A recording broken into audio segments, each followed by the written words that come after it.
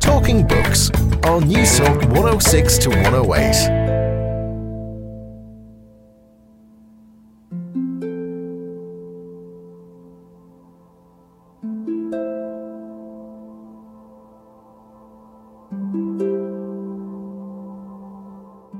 They're in this interesting position of having gone from being a society which was, in many important ways, ahistorical.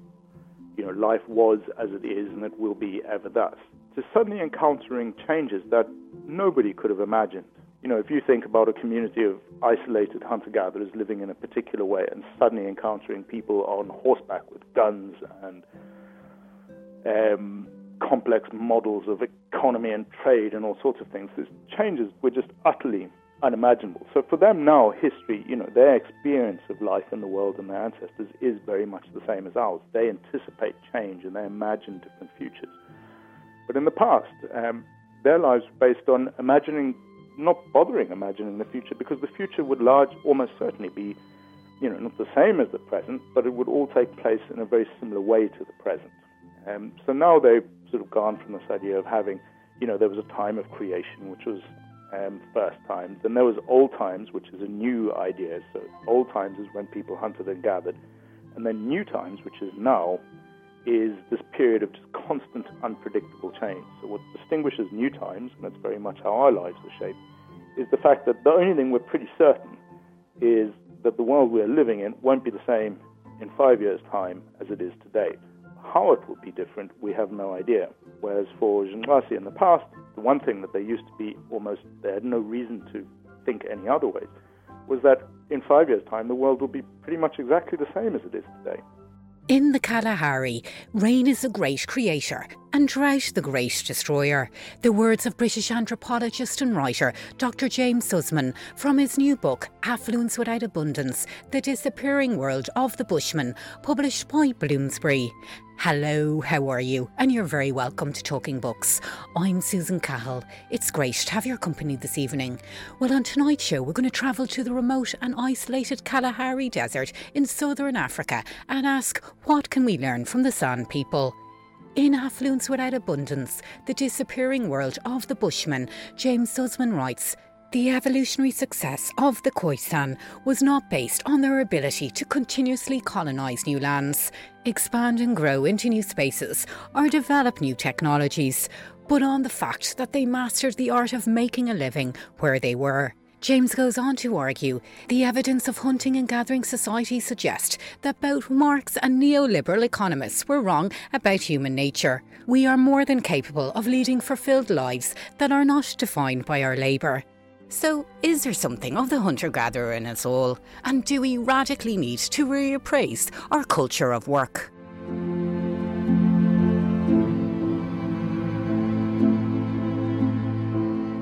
Hello, my name is James Sussman.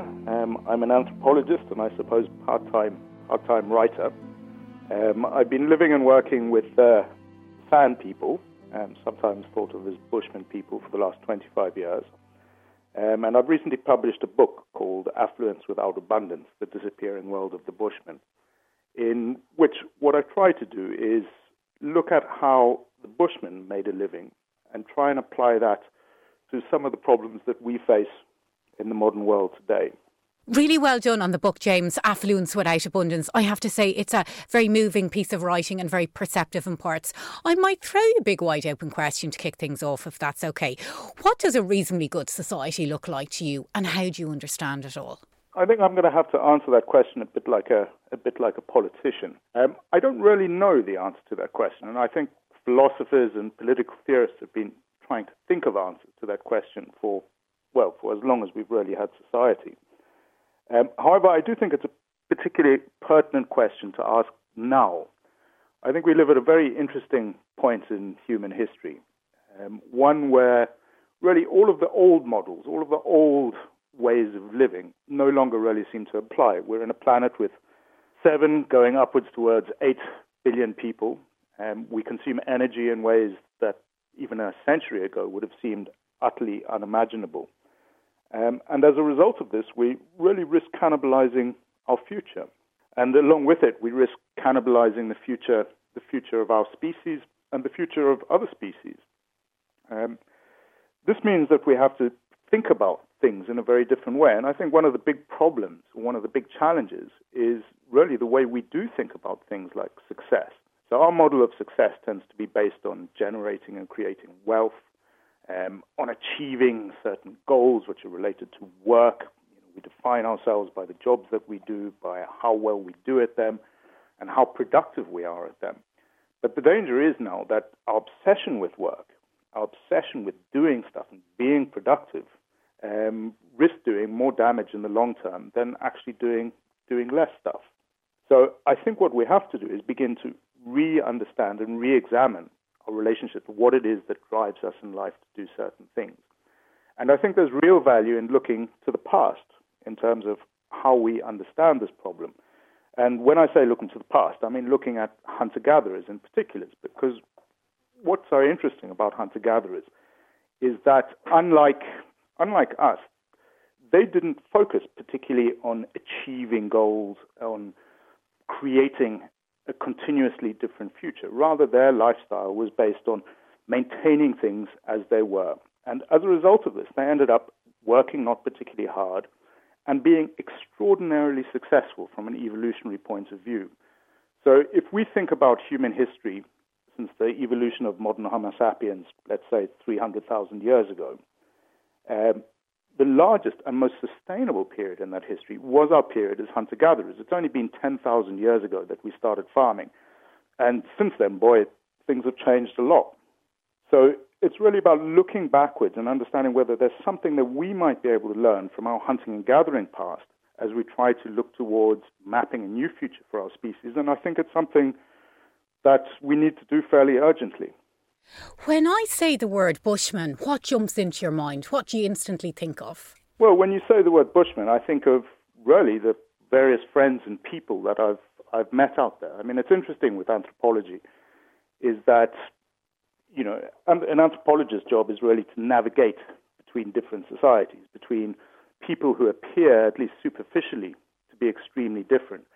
And in doing so, we end up making the strange familiar and the familiar strange.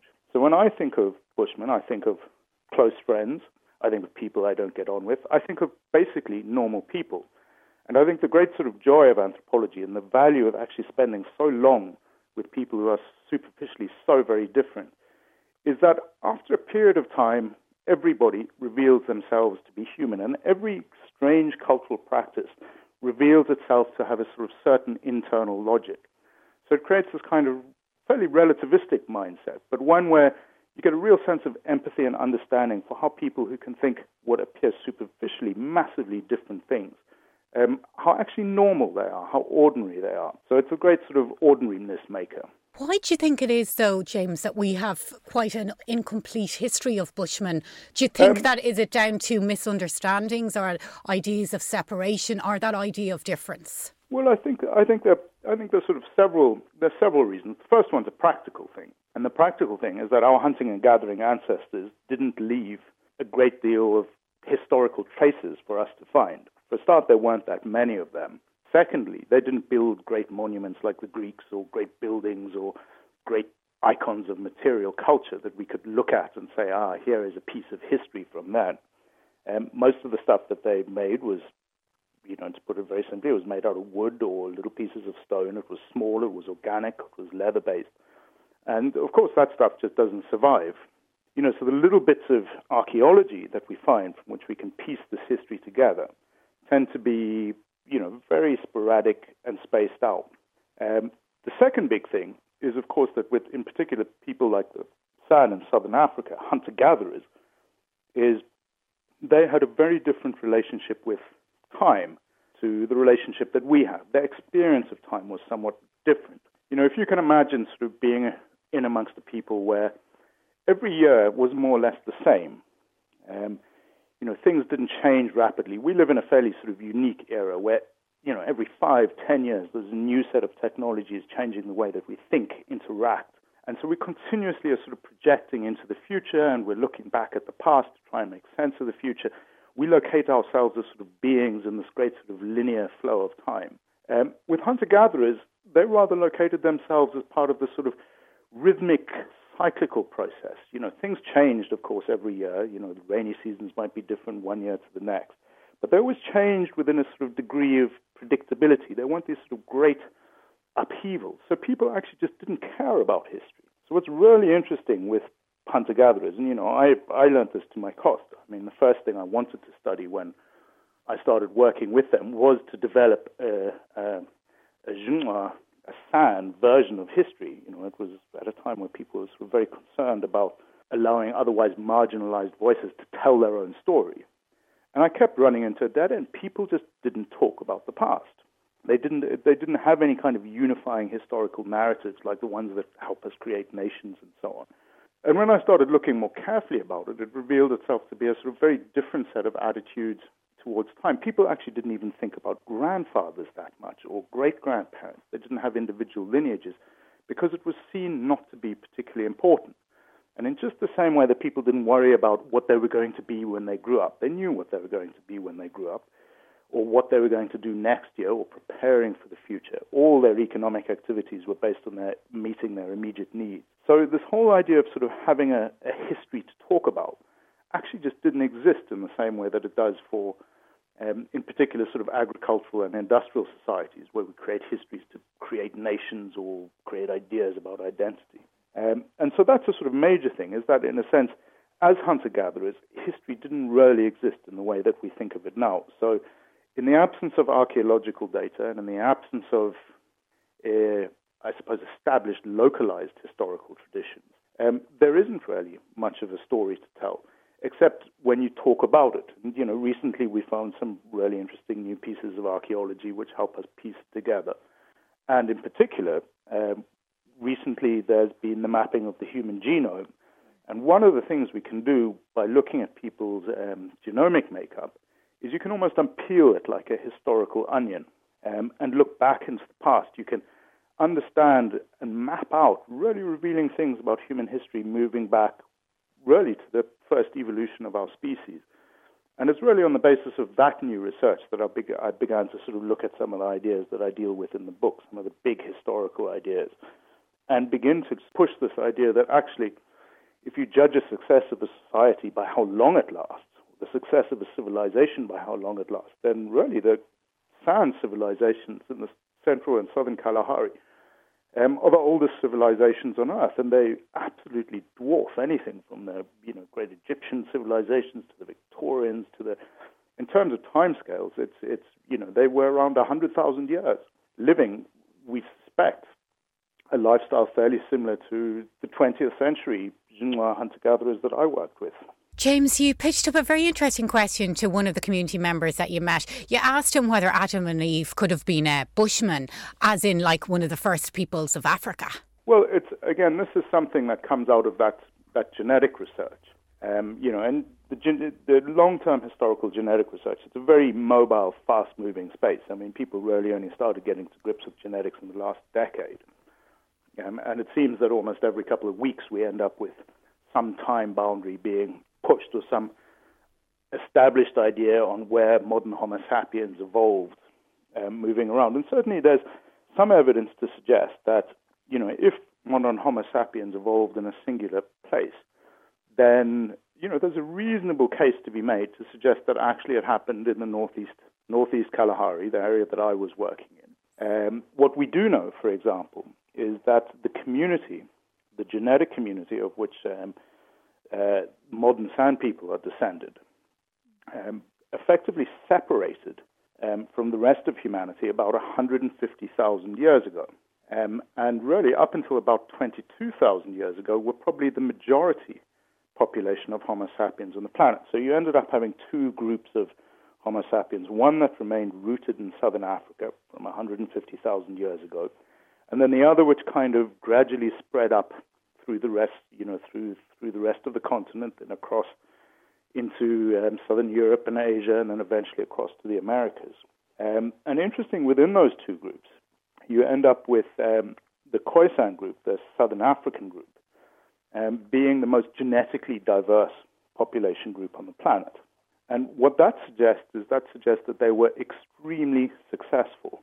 So your genetic diversity, your historical genetic diversity, is really a measure of can be used as a measure of how many times a population group encountered cataclysmic famines or genocides or events which effectively, by wiping out so many people, will reduce the diversity within the genetic family tree. So it's almost like if you imagine a tree and you cut off every single branch except one, and then from that branch everything begins to grow again. You end up with a much less diverse group.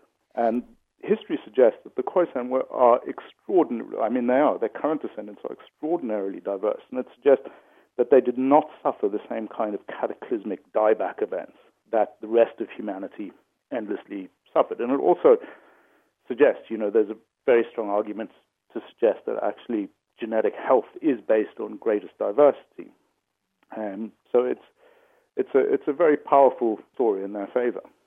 How do you understand the term primitive affluence? I know you touch on a lot of great literature from the turn of the century on different anthropologists who met with different Bushman groups and looked at their ideas on life and their philosophies and why they thrived. So how do you understand it all?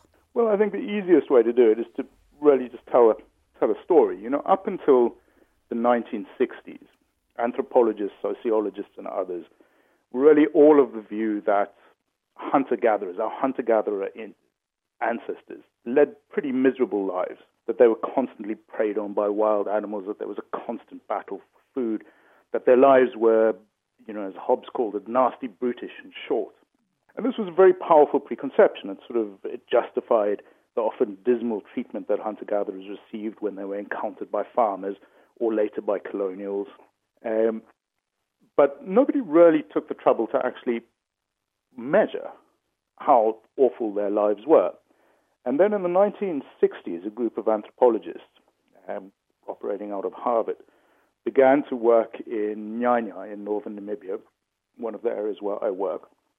And what they did was, being diligent scientists, they decided to do really simple economic input and output analyses of how hard the Bushmen or the Zhenwasi, the group that they were working with, had to work in order to make a living. And the results of these studies floored everybody. It turned out that even though the Zhenwasi were living in one of the toughest environments one could imagine, the northern Kalahari full of lions and predators and very little water, and it's a tough landscape.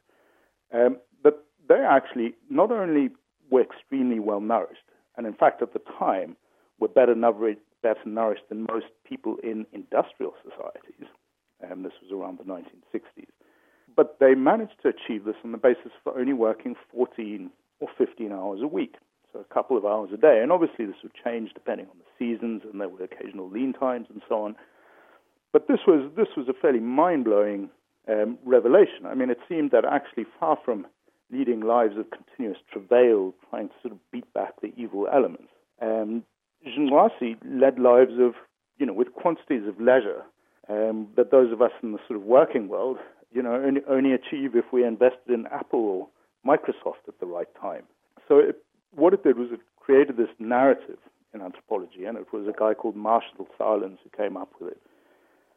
He said, look, this is the original affluent society, but it required thinking about affluence in a different way. So modern economics is all based on a single axiom. And that axiom is, people refer to it as the problem of scarcity or the central economic problem. And that is simply that, economic activity is about mediating between humans' apparently infinite desires and our limited means, our inability to achieve those desires. So we work to try and bridge that gap. The hunter-gatherer material suggested that actually no, this idea that somehow we're a species that is destined to be continuously hungry for more is nonsense, because these hunting and gathering societies had simple desires that we easily met. And once those basic desires were met, they didn't bother wasting their time trying to get more. So nobody tried, so when people went hunting or when people went gathering, they always only ever got enough to meet their immediate needs. And they did this because they had confidence that the environment would provide them tomorrow, just as if it was sort of like a permanently open, free 24/7 shop. And this, of course, affected everything in terms of how they were organized and how they understood their lives, and, of course, how they interacted with their environment. So this idea of primitive affluence was that actually, their path to leisure and comfort was, instead of by setting themselves impossible aspirations and ambitions as goals, was to set very easy and straightforward ambitions based on what they thought of as the fundamental and important things in life: eating, having time with your family, and so on, and being able to meet those with relative ease. It's a completely different way of looking at life when you think about it, James, because how a lot of people today would look at their lives, how their jobs would dominate, and possibly all the aspirations and then the demands of whether it's a mortgage or pension plans or whatever it is, that they get ground down in thinking about that and less about community and less about collaboration and less about time. Yes, I think that's the sort of fundamental. It's the fundamental challenge that we've reached. We live again in this very, very interesting times. I mean, as a species, in particular in the last 100 years, we've become incredibly productive. Nobody on this planet needs starve. Where there's a famine event, even in the most, if it's southern Sudan or anywhere, it is now no longer a question of production. It is a question of distribution. It is politics that creates famines rather than our inability to produce. There's more than enough food in this world for everybody. In fact, there's so much that pretty much half of everything we produce ends up one way or another in landfill. So we're at this point in our history where actually we don't need to work a great deal. Our basic needs are relatively easy to meet at this point. Yet we have this culture of work that forces us forward. So if you think about it, we have, politics is shaped by this continuous drive towards having full employment all the time. And so you end up with people, and there's actually not enough stuff to do. So you end up with people having to do telemarketing to sell something, to sell some fragment of nonsense to, I think of half the things my children buy, from Pokemon cards to God knows what. But you have this sort of culture where we're continuously trying to create work in order for people to be legitimate participants in our society.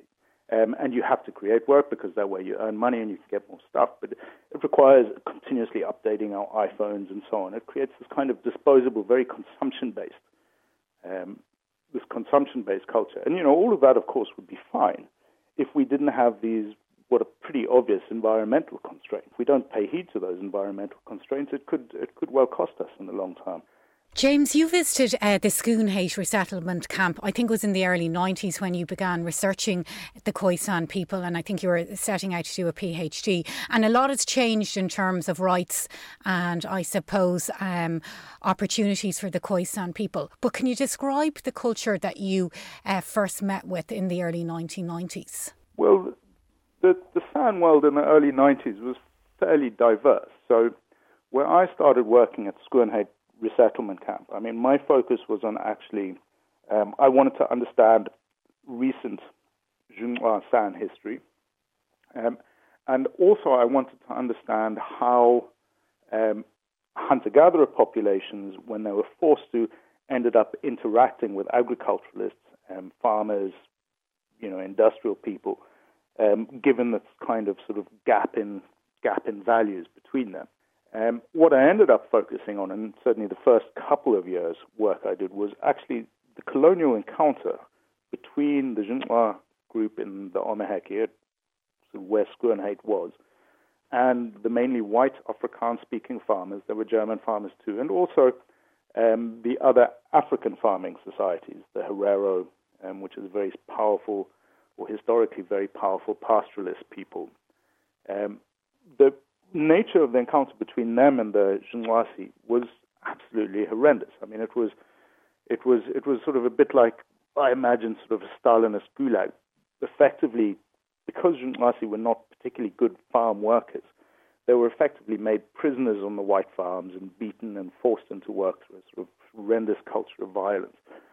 And so when I encountered them, which was soon after Namibia's independence from apartheid South Africa, it was really a sort of group of people who'd endured, this horrific 30, 40-year period of virtual slavery where they were constantly diminished, where, the people that had taken their land viewed them as little more than sort of things from the bush, almost sort of half animals. And so they were sort of diminished, their dignity had been robbed of them, and they suffered all the problems that one would imagine, any group of people would feel if they were stuck as an absolute underclass at the bottom of the pile. There were very high levels of endemic violence. And of course, people at the bottom of the pile often take out their anger on one another. So there was huge amounts of violence. Alcoholism was rife, and Jinwasi don't have any tradition of drinking. So alcohol just didn't exist in their world. Before they encountered farmers. And so when people drank, they used it as an excuse to sort of let out all these frustrations. And it was a very tough and difficult place. And at the same time, they felt hugely powerless. They had to endure constant mockery from others. So it was very tough. So the focus of my work initially was very much on actually understanding the dynamics of colonialism, in a sense, and the way people's lives were robbed of this, not only were they robbed of their land and their livelihoods and their ability to live as they had for such an extraordinarily long period of time, but also the extent to which they were robbed of their dignity and their humanity and felt, as they still often do today, extremely powerless in terms of any ability to be able to break out of, what became the sort of self-reproducing cycle of poverty and marginalization. So it was very tough. It was only really in years after that I began to sort of see through and beyond the immediacy of that particularly awful period and that the ongoing kind of political issues relating to their marginalization, to begin to sort of distill out of it the sort of threads of continuity with their previous existence as hunter-gatherers, and try and get a sort of better sense of what their story tells us about ourselves. It's a very uncomfortable history, and I'm sure you asked yourself lots of very difficult questions as you got to know the Khoisan people. You're using dental click sounds, isn't that it, when you're using different words? Yes, that's right. The languages, so all the Khoisan languages, of which there are many, are click-based. And there's a good argument to suggest that, this goes back really to early in the evolution of human languages. And the San languages are very diverse. So they tend to have quite small user communities, and then one language will be completely indistinguishable from another. But to an outside ear, because these all use clicks and glottal stops and tone, they all sound very, very similar.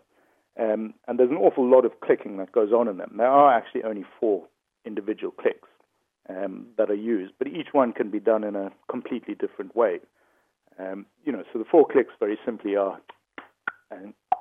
but each one you can nasalize, aspirate, pharyngalize, do it with a glottal stop. So if I was to say the word kho, which means elephant, you can take that click from kho and do it as a no, a kho, a kho, a kho, and so on and so on. So it's a sort of it's phonemically a sort of very dense and complex language, much more so, interestingly, than English, actually. So it creates incredible scope for expressive, poetic and expressive culture. And when people speak it well, it's truly beautiful to hear, and it's not surprising that they have this sort of amazing tradition of storytelling and narrative forms and narrative games. The San people, as you mentioned, understand time entirely differently to how we do. They have first times, old times, and I suppose we're now all living in what they understand as the new times. I thought that was really interesting because it changes how you look at history as well, doesn't it? Absolutely. Again, this is, they're in this interesting position of having gone from being a society which was, in many important ways, ahistorical. Life was as it is and it will be ever thus, to suddenly encountering changes that nobody could have imagined, just completely unimaginable. It's sort of, if you think about a community of isolated hunter-gatherers living in a particular way and suddenly encountering people on horseback with guns and complex models of economy and trade and all sorts of things, these changes were just utterly unimaginable. So for them now, history, their experience of life in the world and their ancestors is very much the same as ours. They anticipate change and they imagine different futures. But in the past, their lives were based on not bothering imagining the future, because the future would almost certainly be, not the same as the present, but it would all take place in a very similar way to the present. The seasons would continue and they would operate in much the same way as they always had. So now they've sort of gone from this idea of having, there was a time of creation, which was first times, then there was old times, which is a new idea. So old times is when people hunted and gathered, and then new times, which is now, is this period of just constant, unpredictable change. So what distinguishes new times, and that's very much how our lives are shaped, is the fact that the only thing we're pretty certain is that the world we're living in won't be the same in 5 years' time as it is today. How it will be different, we have no idea. Whereas for Jinrasi in the past, the one thing that they used to be they had no reason to think any other ways, was that in 5 years' time, the world will be pretty much exactly the same as it is today. That's the big shift. And, the truth is, as with all people, Jinrasi now are far more similar to us than they ever have been, because, of course, they're subject to the same kinds of forces and changes and shifts that we are. James, you're right, there is a pervasive sense of fragility to Nainai and a muted acceptance that change in some form or another is inevitable. And you write how this region has had to, I suppose, work within the cash economy when before that they didn't. Yeah. And it presents so many moral questions on life, but also some very fundamental questions in how we organise ourselves as societies. Yeah, well, Nainai is a very interesting place. So over the last century, pretty much all the San people, and there are only 100,000 left in southern Africa, experienced chronic land loss. Their lands were whipped away from under their feet. As soon as people worked out ways of sucking out water from underneath the desert sand, farmers moved in and pushed the hunter-gatherers out. Now, Nyai is interesting in that it's the one place that this didn't happen. It was the sites, under the apartheid regime, they created a bit of what they called in those days a Bushman reserve. But effectively what it did was it enabled the local community of Jinrasi there to become the only community of Jinrasi that retain at least some meaningful control over their traditional lands. And because they've maintained control over some of their traditional lands, it's much diminished to what it was, but they have some space. It has meant that despite all the intrusions of the cash economy over the last 30, 40 years, and there were massive intrusions during the liberation war from Namibia, the army moved in there massively, and Jinrasi were recruited almost entirely into the army. There were massive development programs. But because they maintained their land or had access to land, people still continued to hunt and gather, or they had the option of being able to hunt and gather. So in places like Skoonheid, where I did my first work, really hunting and gathering ceased to be a viable option because the land had all gone. And, you could, if you went hunting, you were hunting on some white farmer's land, and they'd be happy to shoot you if they caught you poaching. Whereas Nainai people continued to be able to hunt and gather, and counterintuitively, all the government agencies and so on that were involved imagined that, as soon as these hunter-gatherers, as soon as the Jinrasi were showed processed food and agriculture, they'd leap onto that bandwagon and embrace it.